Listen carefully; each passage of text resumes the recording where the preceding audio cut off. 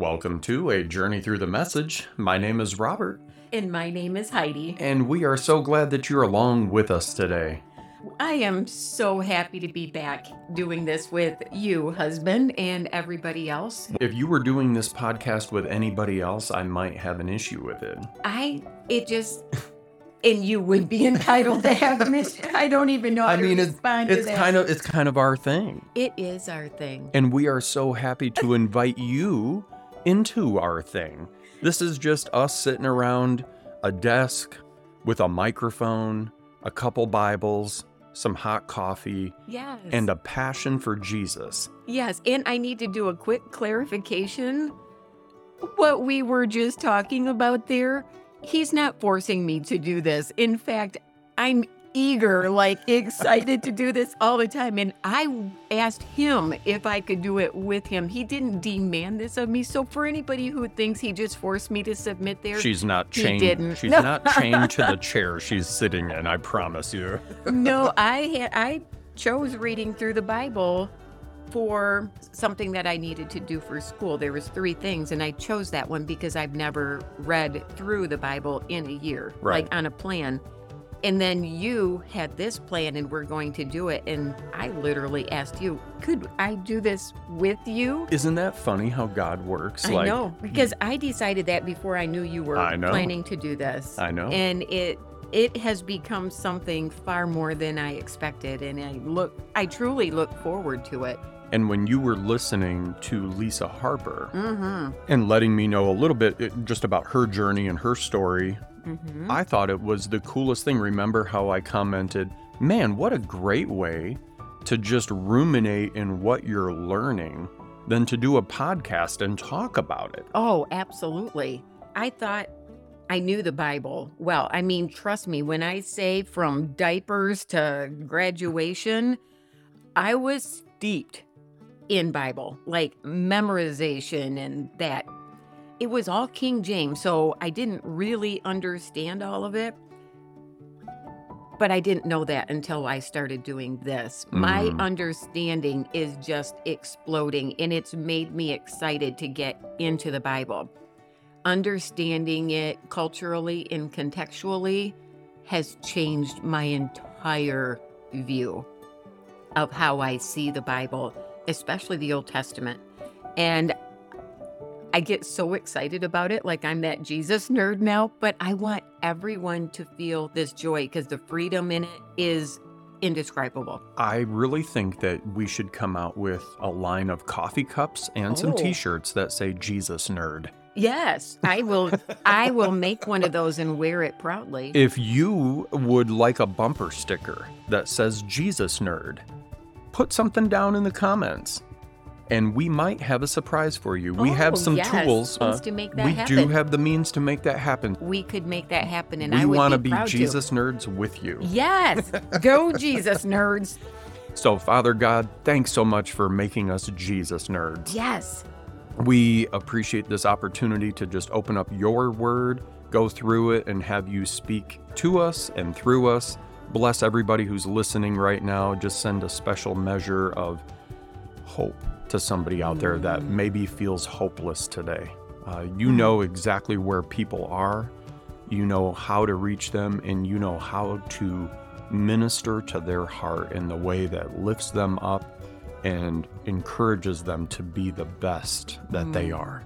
So just be with whoever that is today that needs that little dose of hope, and just be with us as we read. So I ask this all in your holy name, I pray. Amen. Amen. Thank you for that prayer. And I loved what you added there about just being hope to someone who needs it, because I needed it yesterday. I had a rough day yesterday. You did have a rough day. Some very unexpected news 2 days ago. And it left me kind of reeling yesterday. And that was completely unexpected and came out of the blue in my world. I needed that hope. I was in the Bible yesterday. I had a lot of schoolwork that I did, but God gave me hope through it. And it's just astounding how I woke up today I feel refreshed. God is holding that burden for me. Yeah. He's got that. He doesn't want me to be dragged down because of it. So we're going to switch things up just a little bit. I'll be starting out here in Matthew today. And as always, the text that we're reading out of is going to be listed below in the comments. So this is Matthew 11, verses 1 through 19. John the Baptizer. When Jesus finished placing this charge before his 12 disciples, he went on to teach and preach in their villages. John, meanwhile, had been locked up in prison. When he got wind of what Jesus was doing, he sent his own disciples to ask, "Are you the one that we've been expecting? Or are we still waiting?" Jesus told them, "Go back and tell John what's going on. The blind see, the lame walk, lepers are cleansed, the deaf hear, the dead are raised, the wretched of the earth learn that God is on their side." Yay, I am cheering that last. Isn't that great? The wretched of the earth. Last line. Because when you're in that situation, you don't feel like anyone's on your side. But to know that the God of the universe is on your side, right there sitting in that wretchedness with you. Yeah. Oh. Is this what you were expecting? Then count yourselves most blessed. When John's disciples left to report, Jesus started talking to the crowd about John. What did you expect when you went out to see him in the wild? A weekend camper? Hardly. What then? A sheik in silk pajamas? Not in the wilderness, not by a long shot. What then? A prophet? That's right, a prophet. Probably the best prophet you'll ever hear. Is that what Jesus said about him? That's what Jesus said. Oh. He is the prophet that Malachi announced when he wrote, "I'm sending my prophet ahead of you to make the road smooth for you." Let me tell you what's going on here. No one in history surpasses John the Baptizer. But in the kingdom he prepared you for, the lowliest person is ahead of him. For a long time now, people have tried to force themselves into God's kingdom. But if you read the books of the prophets of God's law closely, you'll see them culminate in John, teaming up with him in preparing the way for the Messiah of the kingdom. Looked at in this way, John is the Elijah that you've been expecting to arrive and introduce the Messiah. Are you listening to me? Really listening? Oh. Don't miss what's right in front of you. How can I account for this generation? The people have been like spoiled children whining to their parents. "We wanted to skip rope and you were always too tired. We wanted to talk, but you were always too busy." John came fasting and they called him crazy. I came feasting and they called me a boozer, a friend of the misfits. Opinion polls don't count for much, do they? The proof of the pudding is in the eating. And that is the end of that reading there. But Eugene Peterson has a pause in here. Eugene, I hope you are having the best breakfast with Jesus this morning. Man, I can't wait to meet you. John was disillusioned and puzzled, wondering what was going on. I would have been puzzled too. Jesus didn't seem to be doing what everyone expected him to do. He wasn't killing Romans. He wasn't calling down fire on the wicked.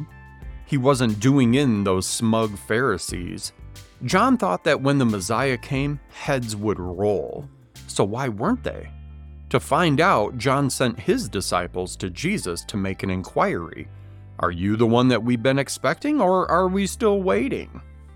Jesus answered, "Go back and tell John what's going on. The blind see, the lame walk, lepers are cleansed, the deaf hear, the dead are raised. The wretched of the earth learn that God is on their side." So why hadn't John seen any of this? It was all going on around him all over the country, and he didn't seem to notice. Perhaps it's the same reason why I don't see what's going on all around me. And perhaps it's the same reason why you don't see what's going on all around you. God is working in the people all around us, in our communities and in us, you and me. He's not passive, but he's not active in the way that we sometimes expect him to be. For he came not as a political savior, but as a personal savior, not bringing down the wrath of God on nations, but bringing the mercy of God to individuals. He's doing the same thing today. He's showing mercy to us and to everyone around us. He's carefully and comprehensively working. God has arrived in our lives, and He is working, but often in ways that are different from our expectations and prayers. You don't see it? Don't feel bad. John didn't see it either. Jesus referred to him as the greatest man on earth, yet he still needed to be reminded. And if he did, how much more do we? I'm so thankful for a gentle God. Yes. Yeah. His patience with us is endless because it's founded in love. And that's why I believe his number one above all command is love God, with the second like it, to love everyone around you. No restrictions, love. And what a powerful thing that is, in what a world-changing thing that would be. Yeah. And I think that's why the forces of evil are out to destroy things that are love. I hear you. So we become selfish and bitter and greedy and envious, and those things are all the opposite of love. It just challenges me to just be a better, kinder, loving person. I hear you. And that's So- not a bad thing. It's a good challenge. Well, I'm glad it's not a bad thing, because man, if I have to try and figure out a new system, I don't know what I'm going to do. So And now you're going to be picking up in Acts. Acts 16. All right. Excited All to see right. what's going on here. Oh, I know. Let's see how it ties in with All what right. we just read. Paul came first to Derbe, then Lystra. He found a disciple there by the name of Timothy, son of a devout Jewish mother and a Greek father. Friends in Lystra and Iconium all said what a fine young man he was. Paul wanted to recruit him for their mission, but first took him aside and circumcised him so he wouldn't offend the Jews who lived in those parts. They all knew that his father was Greek. He was really dedicated to this cause. If as a grown-up person, he's like, yep, let's just go do this little circumcision a minute. And I mean, okay, so my question is, so that he wouldn't offend the Jews who lived in those parts, what did they have, like a circumcision check before, like, they interacted with somebody? Like, hey, I need to see this. Did they I have mean- like checkpoints, like with toll booths or something? Like, show us your circumcision? Yeah, like, I what mean, is this? I mean, like, I don't want to know if you were circumcised or not. it was a big deal then. I guess it was. So, and the fact that he didn't have to do that circumcision was not required.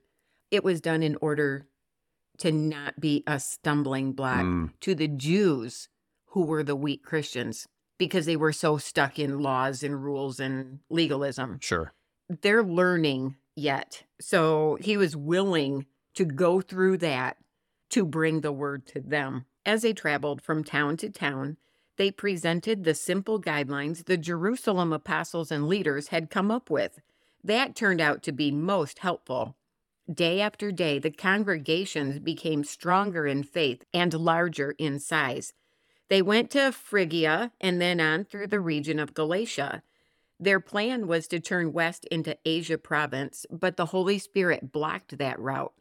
So they went to Mysia and tried to go north to Bithynia, but the Spirit of Jesus wouldn't let them go there either. Proceeding on through Mysia, they went down to the seaport Troas. That night, Paul had a dream. A Macedonian stood on the far shore and called across the sea, "Come over to Macedonia and help us."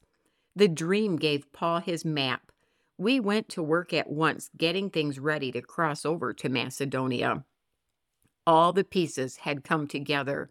We knew now for sure that God had called us to preach the good news to the Europeans. Putting out from the harbor at Troas, we made a straight run for Samothrace. The next day, we tied up at New City and walked from there to Philippi, the main city in that part of Macedonia and, even more importantly, a Roman colony. We lingered there several days. On the Sabbath, we left the city and went down along the river where we had heard there was to be a prayer meeting. We took our place with the women who had gathered there and talked with them. I love that. They went and found the women and hung out with them. If you want to know what's going on in a town, you find that group of women because they know. Either that or the barber shop. Absolutely. Yeah. One woman, Lydia, was from Thyatira and a dealer in expensive textiles, known to be a God-fearing woman. As she listened with intensity to what was being said, the master gave her a trusting heart, and she believed. After she was baptized, along with everyone in her household, she said in a surge of hospitality, "If you're confident that I'm in this with you and believe in the master truly, come home with me and be my guest." We hesitated, but she wouldn't take no for an answer. I think she was probably an influential woman in that town. Just given her status, she's dealing in expensive textiles. Mm-hmm. She was a dealer. Yeah. I mean, she had a place of somewhat prominence. She was a business owner. She was in the trades business, meaning she had to get sources in. She had to have buyers on the other side. I think it's remarkable. But she was a God-fearing woman. People would listen to her because of her position. There's a quick pause here that says, the dimensions of God's world.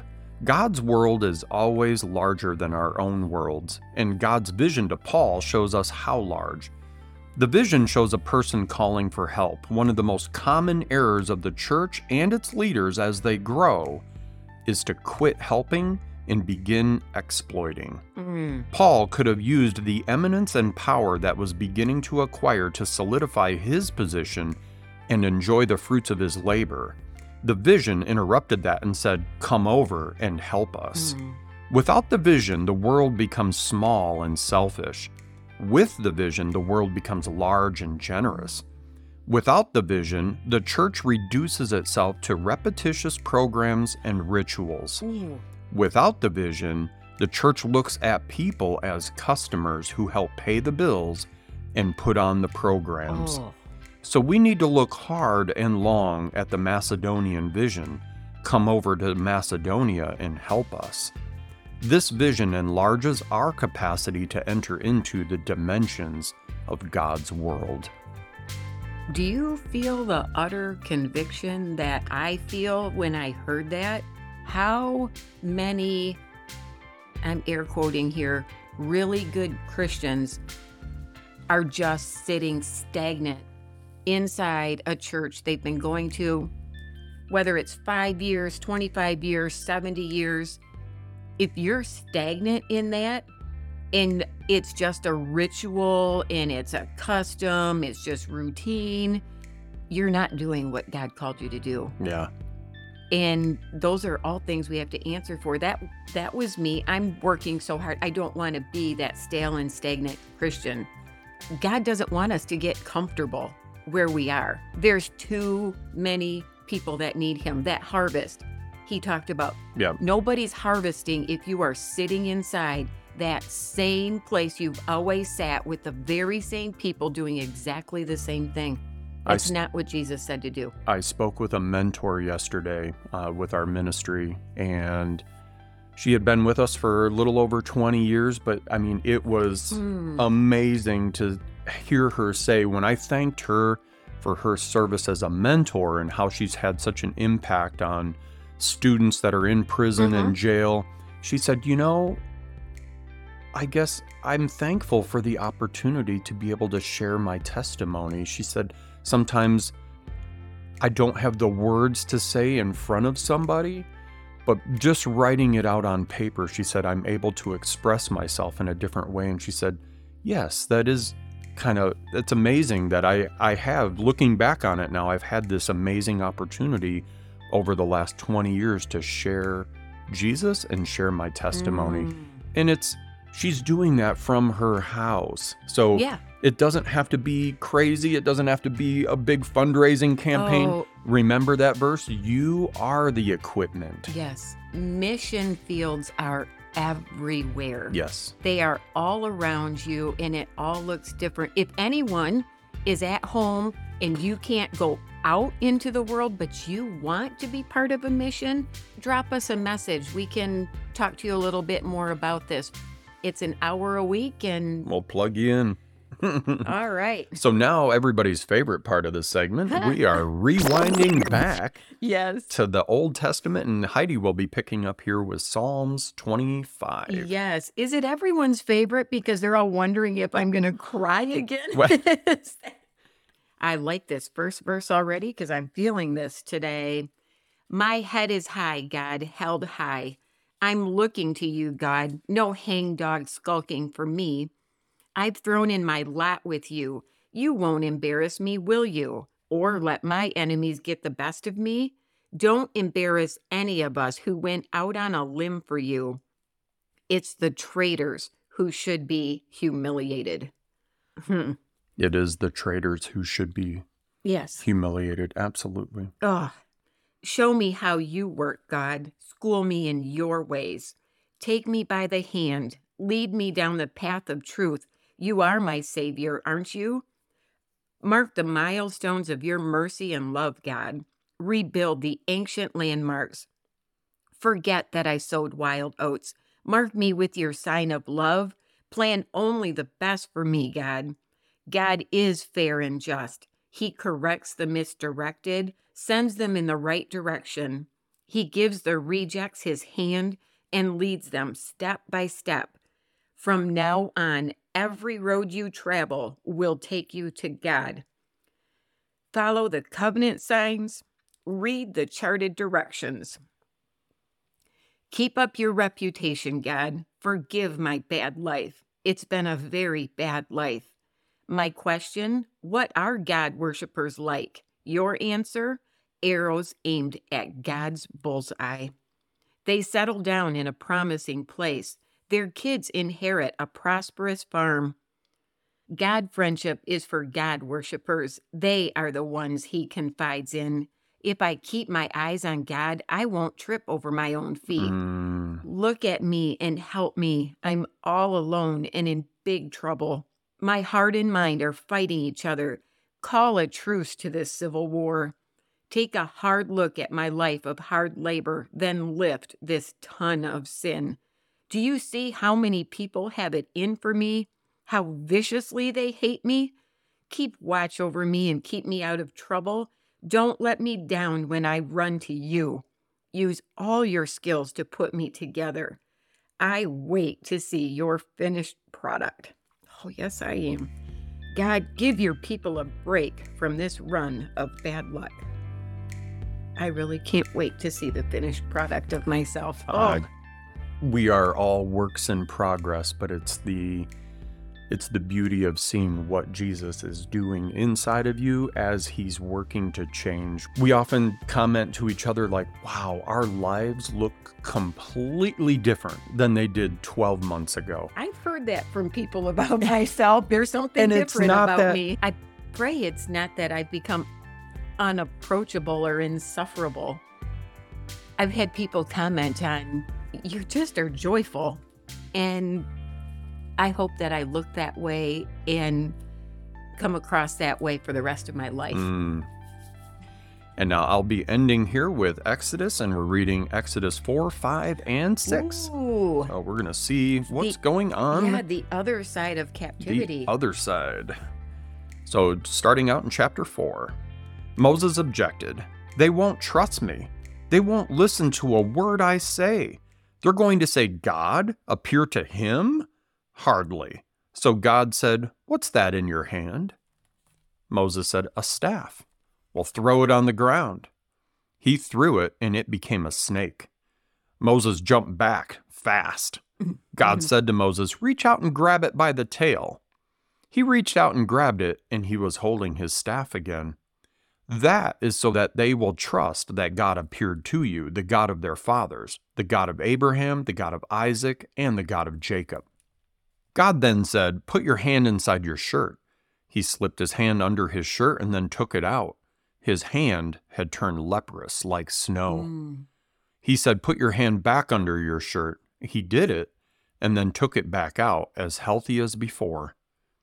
So if they don't trust you and aren't convinced by the first sign, The second sign should do it. Mhm. But if it doesn't, if even after these 2 signs they don't trust you and listen to your message, take some water out of the Nile and pour it on dry land.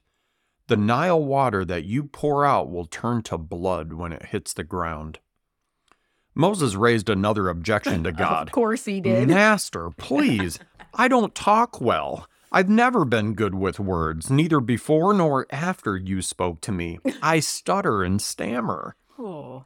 God said, and who do you think made the human mouth? And who makes some mute, some deaf, some sighted, some blind? Isn't it I, God? So get going. I'll be right there with you, with your mouth. I'll be right there to teach you what to say. He said, oh, Master, please send somebody else. God got angry with Moses. Don't you have a brother, Aaron the Levite? He's good with words. I know he is. He speaks very well. In fact, at this very moment, he's on his way to meet you. When he sees you, he's going to be glad. You'll speak to him and tell him what to say. I'll be right there with you as you speak and with him as he speaks, teaching you step by step. He will speak to the people for you. He'll act as your mouth, but you'll decide what comes out of it. Now take this staff in your hand. You'll use it to do the signs. Just a real quick pause on that little section right there. Moses is presented as singularly ill-equipped for the task that he is called to do. He stands before us not as a finished sculpture, modeling leadership qualities for us to follow, but rather as rough-cut stone hewn from the same quarry from which our own humanity was hewn. Which raises a question. Why was the work of salvation entrusted to someone like that? Or why has it been entrusted to someone like us, for that matter? But maybe that's the point. Salvation is God's work, not ours. Incompetence may be the essential qualification, lest we presumptuously start taking over something that we have no way of comprehending, let alone controlling. Our sight is limited, our steps tentative. That is how we best traverse the landscape of faith, humbly rather than capably. I like that. I do. And I think that somewhere along the line in my being taught this, I missed this part.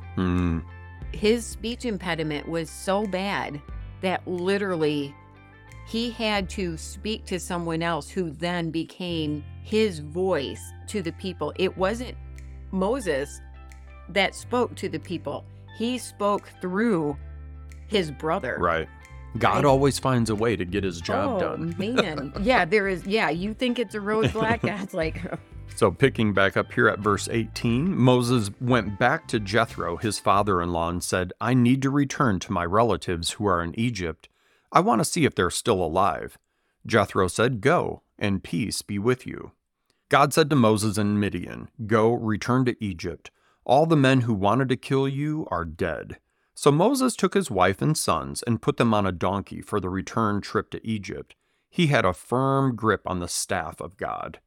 God said to Moses, When you get back to Egypt, be prepared. All of the wonders that I will do through you, you'll do before Pharaoh. But I'll make him stubborn so that he will refuse to let the people go. Then you are to tell Pharaoh God's message. Israel is my son, my firstborn. I told you, free my son so that he can serve me. But you refused to free him, so now I'm going to kill your son, your firstborn.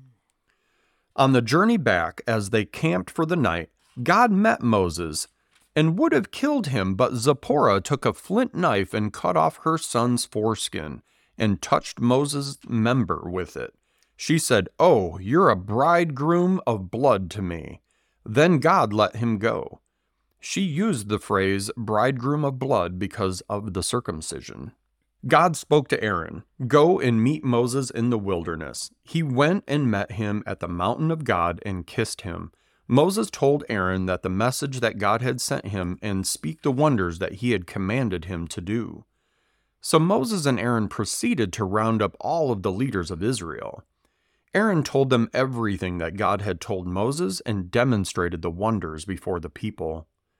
And the people trusted and listened believingly that God was concerned with what was going on with the Israelites and knew all about their affliction. They bowed low and they worshipped. After Moses and Aaron approached Pharaoh, they said, God, the God of Israel, says, free my people so that they can hold a festival for me in the wilderness. Pharaoh said, and who is God that I should listen to him and send Israel off? I know nothing of this so-called God, and I'm certainly not going to send Israel off. They said, the God of the Hebrews has met with us. Let us take a 3-day journey into the wilderness so that we can worship our God, lest he strike us with either disease or death. But the king of Egypt said, why on earth, Moses and Aaron, would you suggest the people be given a holiday? Back to work. Pharaoh went on, look, I've got all these people freeloading, and now you want to reward them with time off? Pharaoh took immediate action. He sent down orders to the slave drivers and their underlings. Don't provide straw for the people for making bricks as you have been doing. Make them get their own straw, and make them produce the same number of bricks. No reduction in their daily quotas. They're getting lazy. They're going around saying, give us time off so we can worship our God. Crack down on them. That'll cure them of their whining, their God fantasies.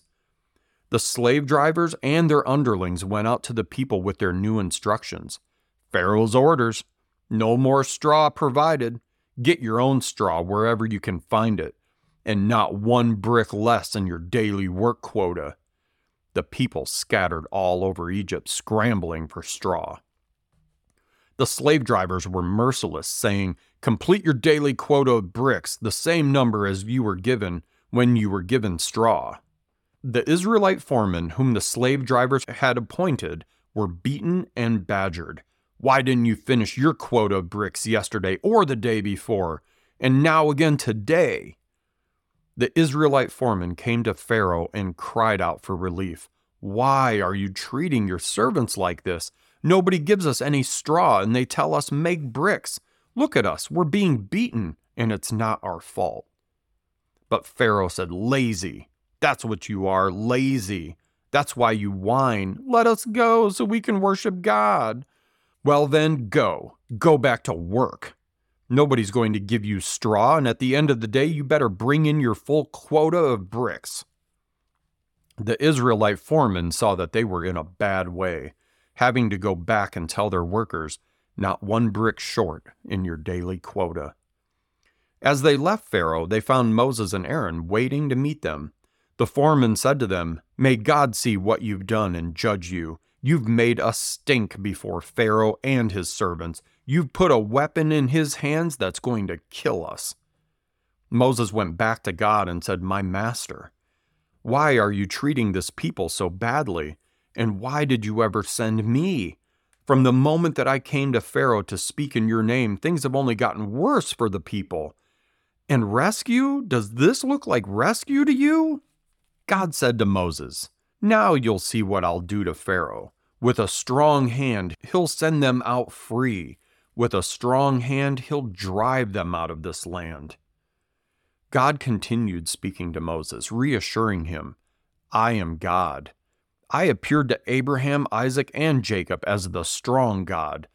But by my name, God, I am present. I was not known to them. I also established my covenant with them to give them the land of Canaan, the country in which they lived as sojourners.